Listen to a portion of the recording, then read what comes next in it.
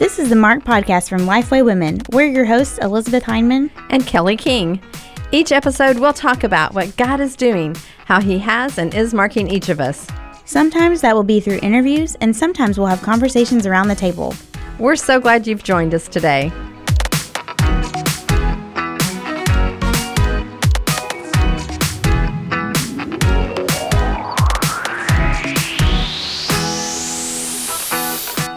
Lifeway Women events are gospel-centered, worship-filled, high-energy experiences for women of all ages. Whether you're in the room or joining us virtually from around the world via simulcast, at Lifeway Women events, you'll dive into the Bible with teachers like Priscilla Shirer, Lisa Turkhurst, Jackie Hill Perry, Lisa Harper, Jen Wilkin, and more. Learn how to study Scripture for yourself, laugh with friends, and leave invigorated to follow God's calling in your life. Find a city near you or learn about our digital events at lifeway.com/women's events.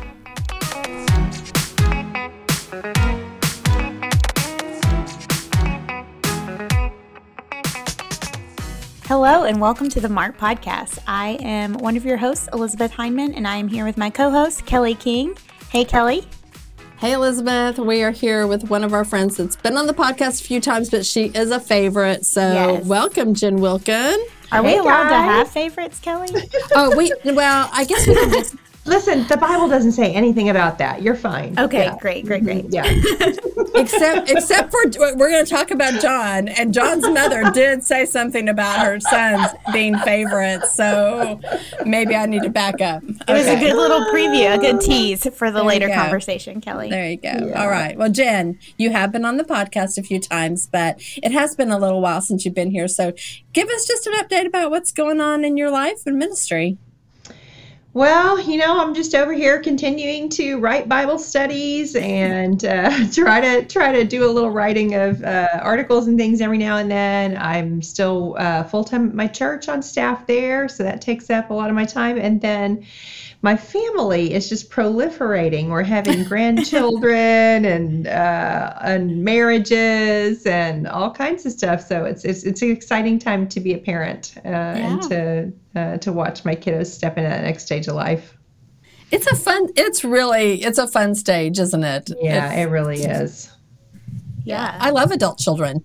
Mm-hmm. Yeah. Mm-hmm. Mm-hmm.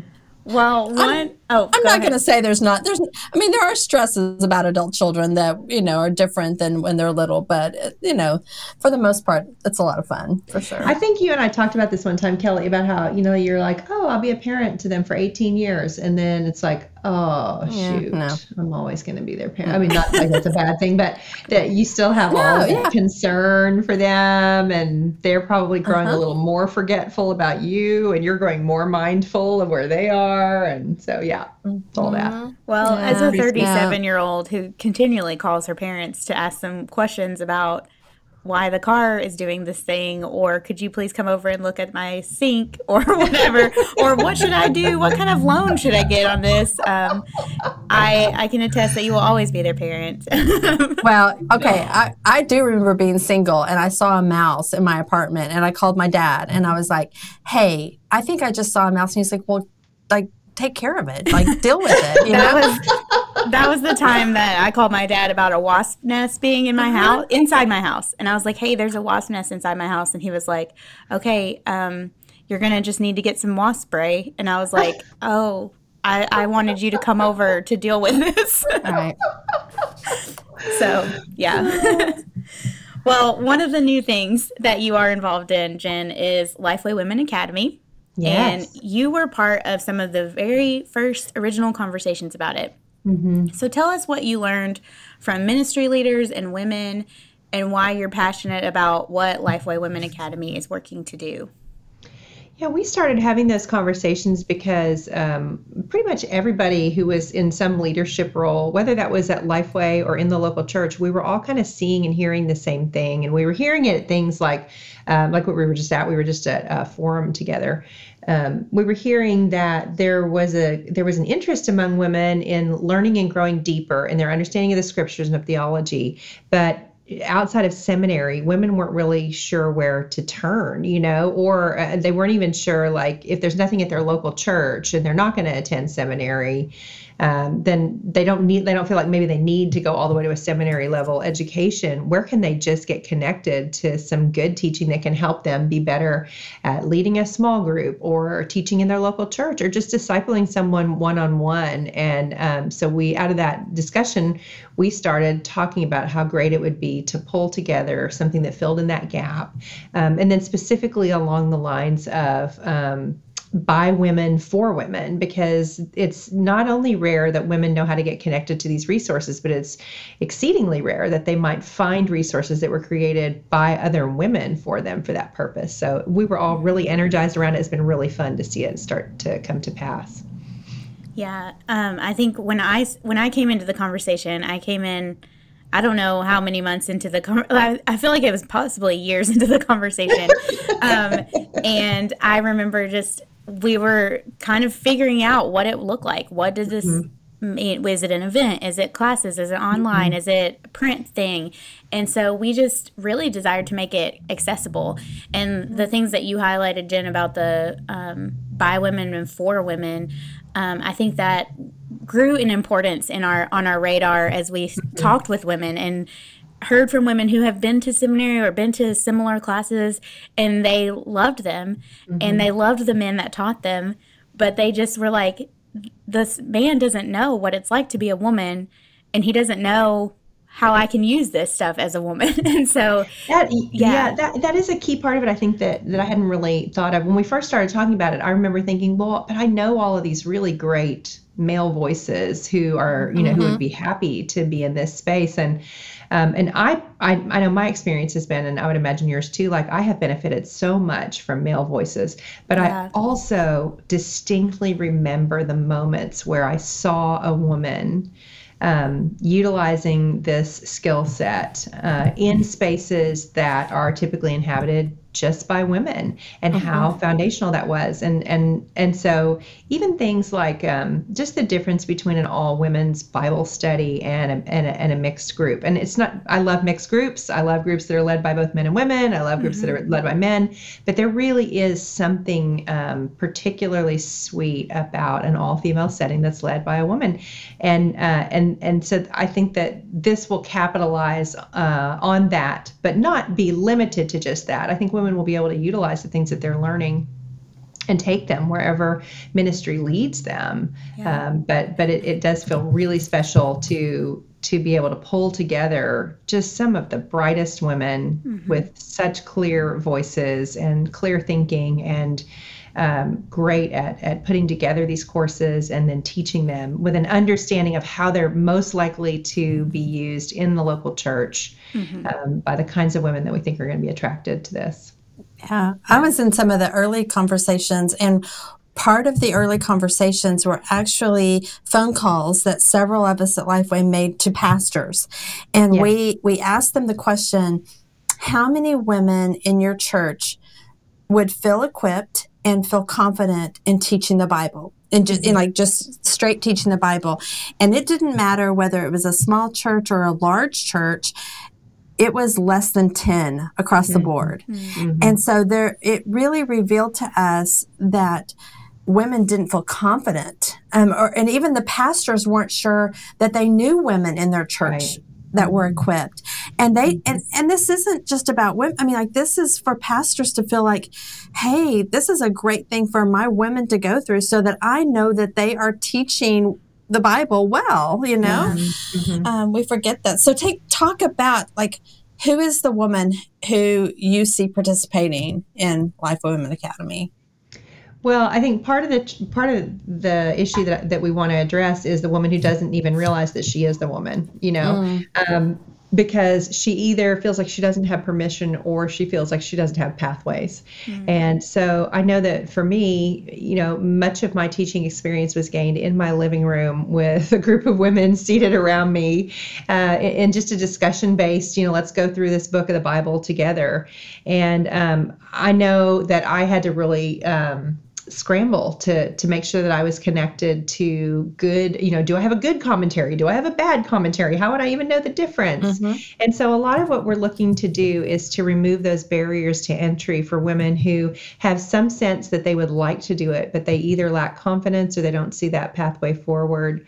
So that, most of the time it does start in a living room. If it's going to go to anything larger than that, maybe in a church setting, then, the Lord will bring that to be. But some of us just never even take that first step because we feel limited by the options that are open in front of us. So we want to give permission. We want to give them permission. We want to give them tools to do good, just on the ground local ministry. But I think it would help if you want to be a podcaster. I actually think it would help if you have a presence on Instagram and you're putting content out there and you want it to be more than just sort of devotional or just what you were thinking in the moment. You want to have some assurance that what you're putting out there is grounded in biblical truth or has a historic perspective that the church would attest to for 2,000 years, that kind of a thing. And so I think it has a broad application, but it certainly has a simple and clear application for those who are looking to do ministry in their neighborhood, in their living room, in their local church. Yeah. Michelle Hicks and I were talking yesterday, and Michelle is over the Journey Devotional Magazine, and we were having a conversation yesterday about training of our devotional writers, because like you said, like sometimes devotionals can be, pretty much just pick a verse and you just kind of apply it however you want to.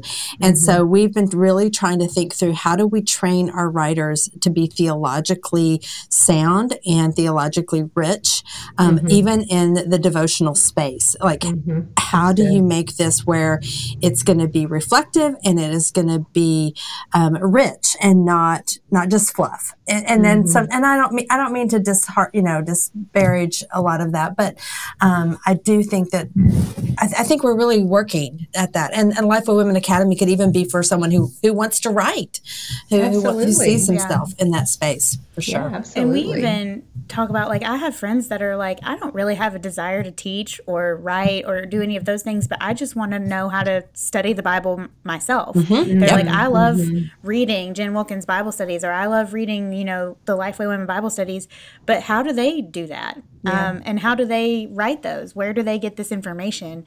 And so I think some people just want to know how to do it themselves. And I've been saying, like, it's for any woman who seminary is a not right now. Yeah. Because for me personally, like, I went to seminary, but it's been 10 years and I feel like I've forgotten a lot of stuff. So even people who just want a refresher, or maybe their seminary is an option down the road, but right now it's not. And so they want to, they still want to be equipped right now. And so I think that's, it's for all those people. And we even talked about it with women teaching children's Sunday school class, because I've been asked some major theological questions. Student ministry these days, you can't show up half prepared. And I think we've talked actually a lot about how every believer falls somewhere on a scale from the James 3:1, not many of you should presume to be teachers, because we know we'll judge more strictly, to the Great Commission, which is that we're all supposed to teach others to obey, to observe everything that Jesus has commanded. So it's whatever that teaching function is, that is your responsibility according to your particular gifts and context that we want to equip women for. And I think that, one of the things that's so beautiful about the offering is that it is flexible. It's learn at your own pace, You can kind of take it one course at a time. You can do the courses at a time that fits for you. And you may be asking and answering a question of whether you need to go to seminary. You may be discovering for the first time that's something that you're interested in doing. Or you may realize, no, you know what, for where the Lord has me right now, I'm good, but I'm so thankful to know how to get to good resources and have some assurance that I'm teaching sound doctrine. And I think we're continual learners. And I'm going to ask you, I don't think this is not on our list of questions, but it popped in my brain because one time I was in a chapel and I heard a chapel speaker kind of chastise these college students for, like, how can you read all of Harry Potter, but you can't read the whole Bible? And I'm sitting there and I'm thinking, because Harry Potter is not the same as the Bible. And, I'm continually having to go back, and relearn or learn again. Like last week, we've had lessons in the Minor Prophets in my particular class on Sunday mornings, and the guy who's leading it, we were actually at dinner on Sunday, and he was like, Kelly, he was like, did you figure out the river? I saw you looking at the rivers while I was talking. And I was like, yes, I was trying to figure out where that river was that you were talking about, that Nineveh, was destroyed or whatever. So anyway, it was just, and I've learned from the Bible all my life, but still, like, we can all learn. It's a continual learning. It's not just you read it and you set it aside. I feel like every time I read the Bible, not every single time, but when I get into it, I'm always like, has that been there the whole time? Yeah. Have I just missed this? Because I feel like this is not, I've never heard this before. And I'm like, I've read this before, but I've never heard this. So it's always something new will pop, or not new. It's not new, but, it'll pop into your mind or it'll stand out to you differently. Yeah, it's living, active, and sharper than any two-edged sword. Yeah, right? exactly. Yeah, exactly. you guys will laugh. We're teaching the Exodus study at my church right now. We're team teaching it. So this is my fourth time to teach through Exodus. And so I'm like, oh, this will be great. I can just get up there and dust off some old notes and teach it again. And then every week it's like I'm just getting blown away by something. And I'm like, shoot, I didn't know this. I need to include this, and then just the excitement that you feel around that. And I think that's a lot of what we want to transmit to women who maybe feel like, well, I've studied the book of Acts, or I've studied the book, or I took a class on how to study the Bible, or, if you didn't catch fire around it, it's time to revisit it again, because it should bring you alive. And it's like, I think the Harry Potter example is a really good one, because we have more intuition around the rules of reading Harry Potter than we do around the rules of reading the scripture, because the scriptures were written to people a long time ago and far away. They're also written to us, but that means we can understand that there must be a way for us to bridge that gap, but it may not be as intuitive as we have been told or would like. And, that's one of the big missing pieces often for people in the conversation is they have sort of absorbed an idea that understanding the Bible should be easy because we have the Holy Spirit. And then when it's not easy for them, they have a crisis of confidence. Like maybe the Holy Spirit doesn't talk to them as clearly as he does to other people, or maybe they're just a bad Christian. And that's just not true. It does take some skill to learn how to read the scriptures properly. Any good endeavor involves skill and practice, and you do get better at it, and you enjoy it with increasing enjoyment the more that you grow in that ability. Yeah. Well, speaking of scripture, this is a professional podcasting transition. Your new Bible study is called Abide, and it is about the letters of 1st, 2nd, and 3rd John. And so you've been, for Lifeway at least, you've been writing about the Old Testament for a while. Like you said, Exodus, Genesis. I guess those are the only 2 books, but you have 4 Bible studies on those 2 books. And then how has your study of the Old Testament informed how you approach studying 1st, 2nd, and 3rd John, which is in the New Testament? Well, any time spent in the Old Testament is going to just light on fire your study of the New Testament. Maybe that's a bad analogy. No, maybe it's a really good one. Because, for years I spent a lot of time, I would imagine a lot of people are the same way, a lot of time in the New Testament, specifically in short epistles, because they fit neatly into a Bible study schedule, or they didn't feel intimidating because they weren't very long. But because I didn't know the Old Testament, I would say I was just barely skimming the surface of what there was to pull from those letters, because there is not one single letter in the New Testament that was written by someone who didn't absolutely love and was steeped in the Old Testament.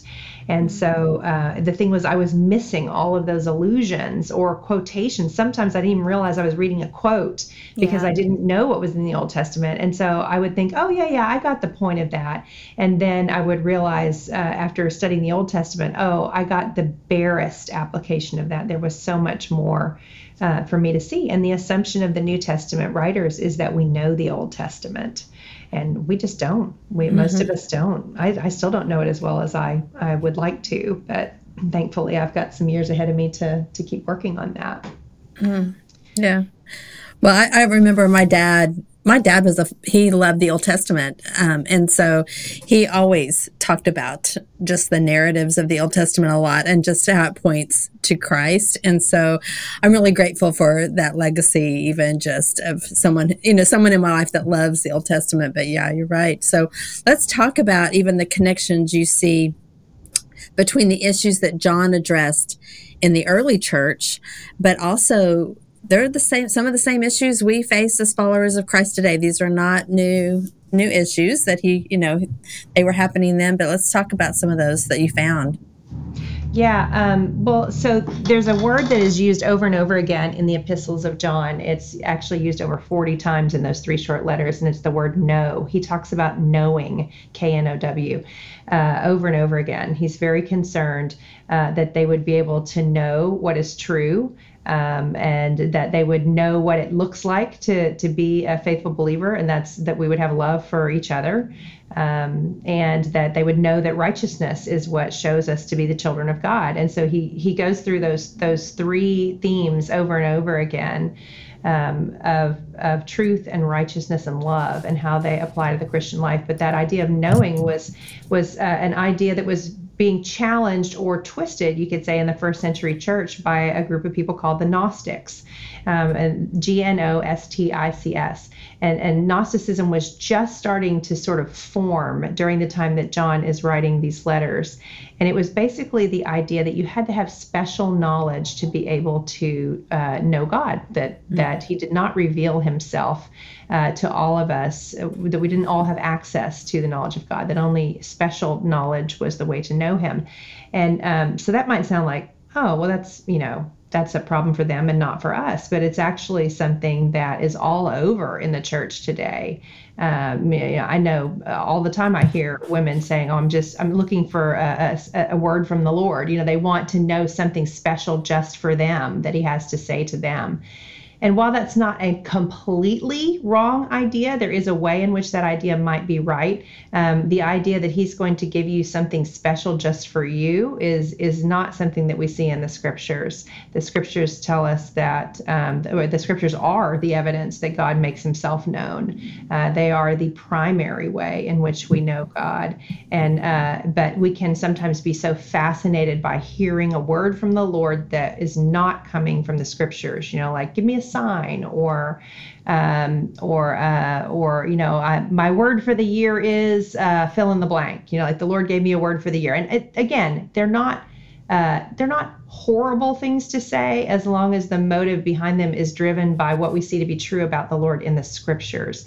But Gnosticism is always a threat to the church. The idea that only a certain knowledge of God can be had by certain people. Another way I think that it sometimes plays out, which relates to Lifeway Women Academy, is that the average learner might think that those in seminary or those with seminary degrees have the special knowledge that they will never have of the Lord. And that's not true. It's not to say that what we learn in seminary isn't important, but that's accessible. And that's one of the reasons that Lifeway Women Academy actually fits kind of neatly into this conversation, because we're saying, no, this isn't special knowledge. It's knowledge the Lord has made available to all of us.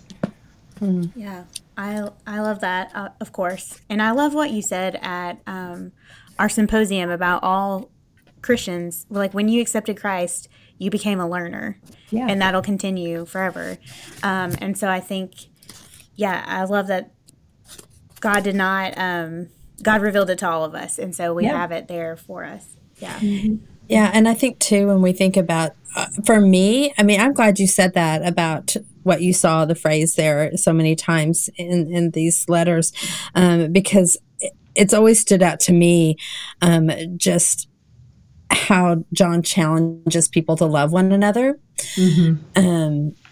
And there's a lot of some church history that even talks about in his last years that was a common. And here's someone who was a son of thunder, right? Who wanted to just, hey, can we just burn them up? And let's call down fire on a city. Yeah, that was really where he was coming from. Yeah, and then to see how the Lord has worked in his heart, and like that became the theme of the end of his life was love one another, love one another. Do you talk about that in the study? Because I haven't gotten to see it yet, so I'm just wondering. We do, and I will say one of the things that really was precious to me about those letters is that he's so old when he writes them. He's an old man. And obviously these letters are written under the inspiration of the Holy Spirit, but the Spirit could have written those letters through him when he was young and instead did so when he was old. And so his all of the things that he has, and he talks about, all the things that he has seen and he knows, the things he has witnessed are coming to bear on the way that the letter gets communicated. And I love the idea that it's written late in life. If you've ever had the experience of, looking back at a journal that you wrote in maybe 20 years ago, and you read it and you're like, oh my gosh, I'm so mortified that I said those things. I was so dumb. Now, obviously, again, John's writing under the inspiration of the Spirit, but I always am interested in the books that are written by authors later in life and how they compare to what they would have written younger. And because their ideas are fully formed and they've boiled it down to what matters most, because they know they won't have 10 more books to write. They have maybe one more book to write or two or no more books to write. And so I think about John thinking about his message in terms of an epitaph, like what do I want them to remember as my last word and testament on the faithfulness of God.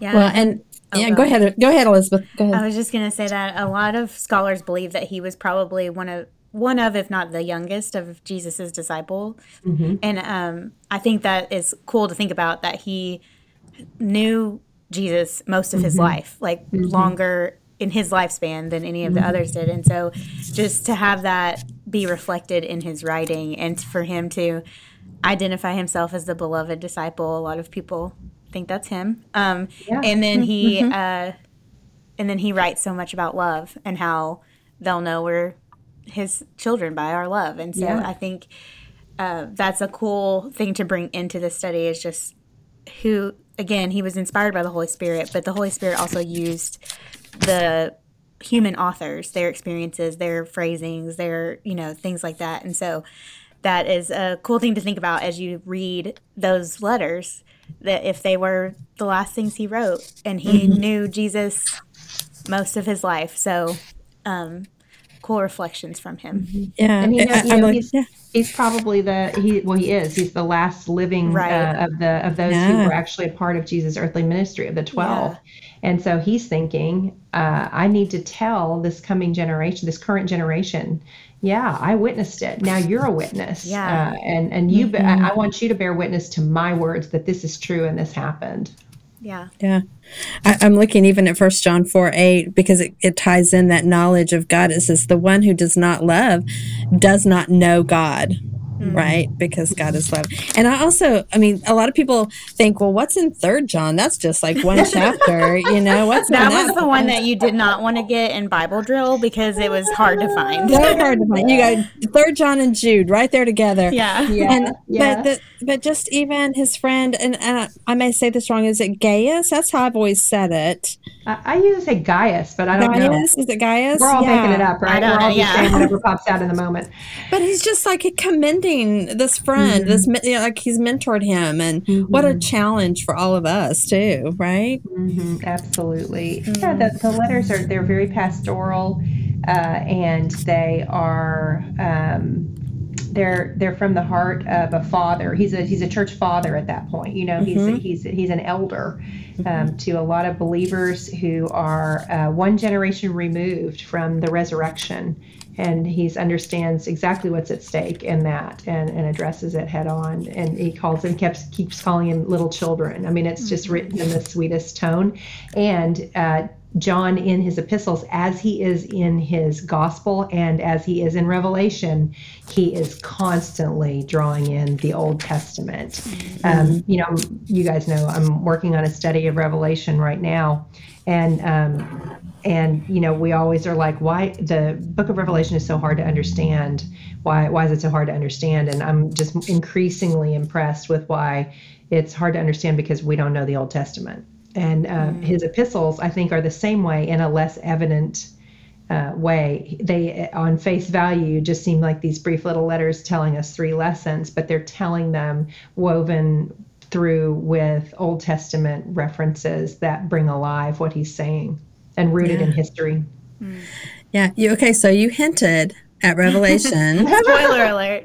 I have to keep saying it out loud or it won't happen. Yeah. I know. Do you want to give our listeners any kind of information or inside info? Sure. Yeah, it'll help keep me honest in the writing process. Yeah, I'm working on this study of Revelation, and the way that Lifeway finally talked me into it was Tina Bosch said, you've already done Genesis and Exodus, so you've done a ton of the work already. And she's right. She's pointing to. She's pointing toward that idea that if you understand the Old Testament, then Revelation begins to just crack open like an oyster with a giant pearl inside. And so I was like, I don't know, that feels terrifying and awful. And yes, everyone has asked me for 10 years whether I would write a study of Revelation. I think every faithful everyone. Christian author has that. Yeah, it's like who can we throw in front of the bus? And apparently it's me. And I started just getting into it. I started just reading it repetitively and listening to it. And I just am so struck by the idea, like with every book of the Bible that I've taught, that I've taken on to teach, I always feel like I have to climb a mountain, at the beginning. And then you just begin to do the work and you get there one step at a time. But with Revelation, I just am struck by the thought that this letter was read aloud to these 7 churches. Like people didn't have a copy of it in front of them. It was read aloud to them. And it takes about 2 hours and 10 minutes to hear the whole thing from start to finish. And even the way that it's written, so that's about the length of a movie, right? It's written almost like cinematography, the way that the writing is. And I'm borrowing these ideas. I heard these from someone else, but it gripped me. And so, but then I'm thinking of that and I'm thinking, right, and they would have understood what they were hearing. They didn't get to the end of that reading and think, that was super weird. But we do. And so what are we missing? Like, what are we missing that causes us to read it so differently than those who would have sat and listened to it 2,000 years ago would have received it? So that's what I'm going to work on trying to give to study participants. I don't think that they will have a complete understanding of the book of Revelation when they finish. And I hope that no one would ask that of anyone in a study. Right, exactly. But I want to give it what we do with other books. I want to give a working knowledge of what the book is doing and a sense of how to read it. So that then interpretation flows from that. Yeah.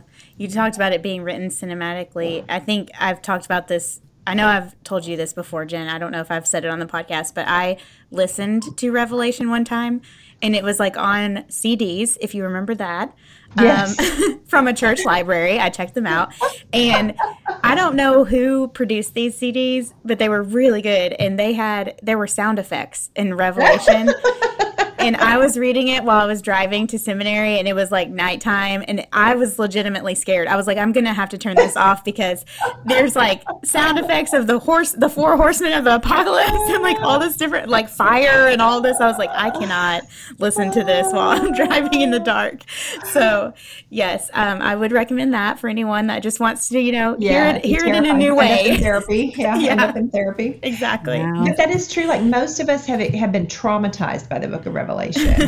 And I was as a kid, and so I think it's been redemptive for me I had the same experience with a study of Daniel years ago where I was just like, oh, this isn't terrifying. Why did I think this was so scary with the prophecies at the end of the book? And so that's another thing that I'm hoping to give to the participants is just, hey, this is a book that actually is stated to have been written for encouragement. So we should find it encouraging. Yeah, I was just thinking that. I was like, John was trying to encourage them. But, this wasn't, because, I mean, he's like, look, this ends well. Like this, there's a if final. If you think about, like, what was going on at his time compared to what was going on now, like, it was scary then, and it's scary now. And so if you think about that in comparison to what he's talking about in Revelation, you're like, oh, there is hope here.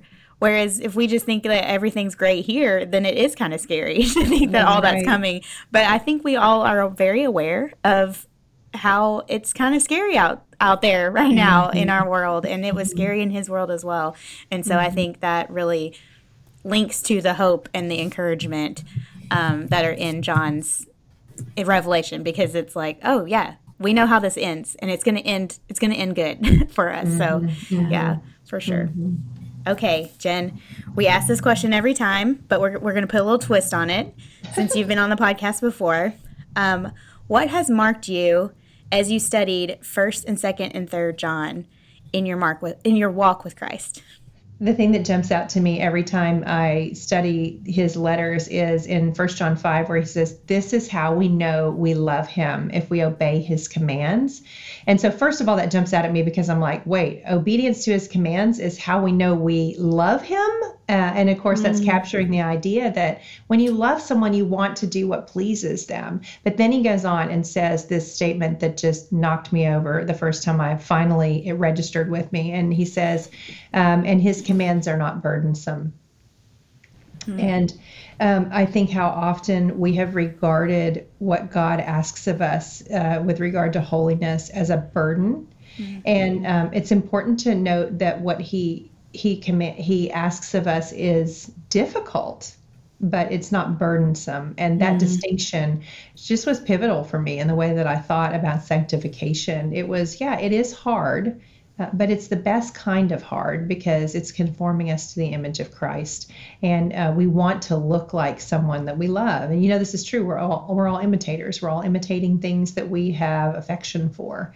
That's what Instagram is trying to do. It's trying to form you into the image of whatever you're fixing your eyes on. And so that's an easy way to be formed, right? It's almost like a passive formation.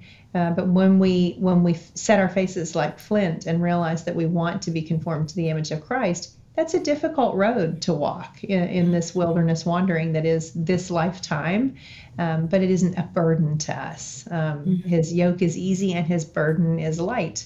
And so we can know that when we are called to obey, that he will give us everything needful. He will give us grace, and he will give us strength, and he will draw us to himself.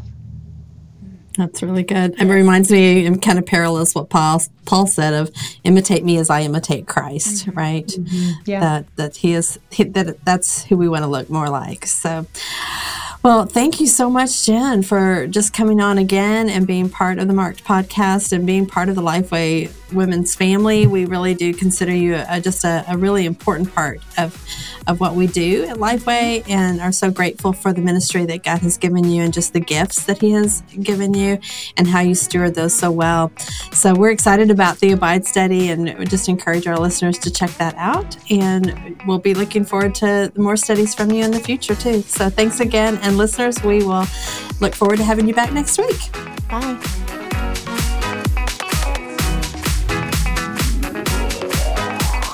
Thanks so much for listening. If you want to join in on the conversation, you can find us on Twitter and Instagram at Kelly D. King and at E.D. Heineman. Use the hashtag MarkedPodcast to connect with us. You can also find Lifeway Women on all social media channels at Lifeway Women. All of today's show notes will be posted at lifewaywomen.com/podcast. If you love the show, leave an iTunes review. It's a great way for other people to hear about the podcast. We'll see you next time.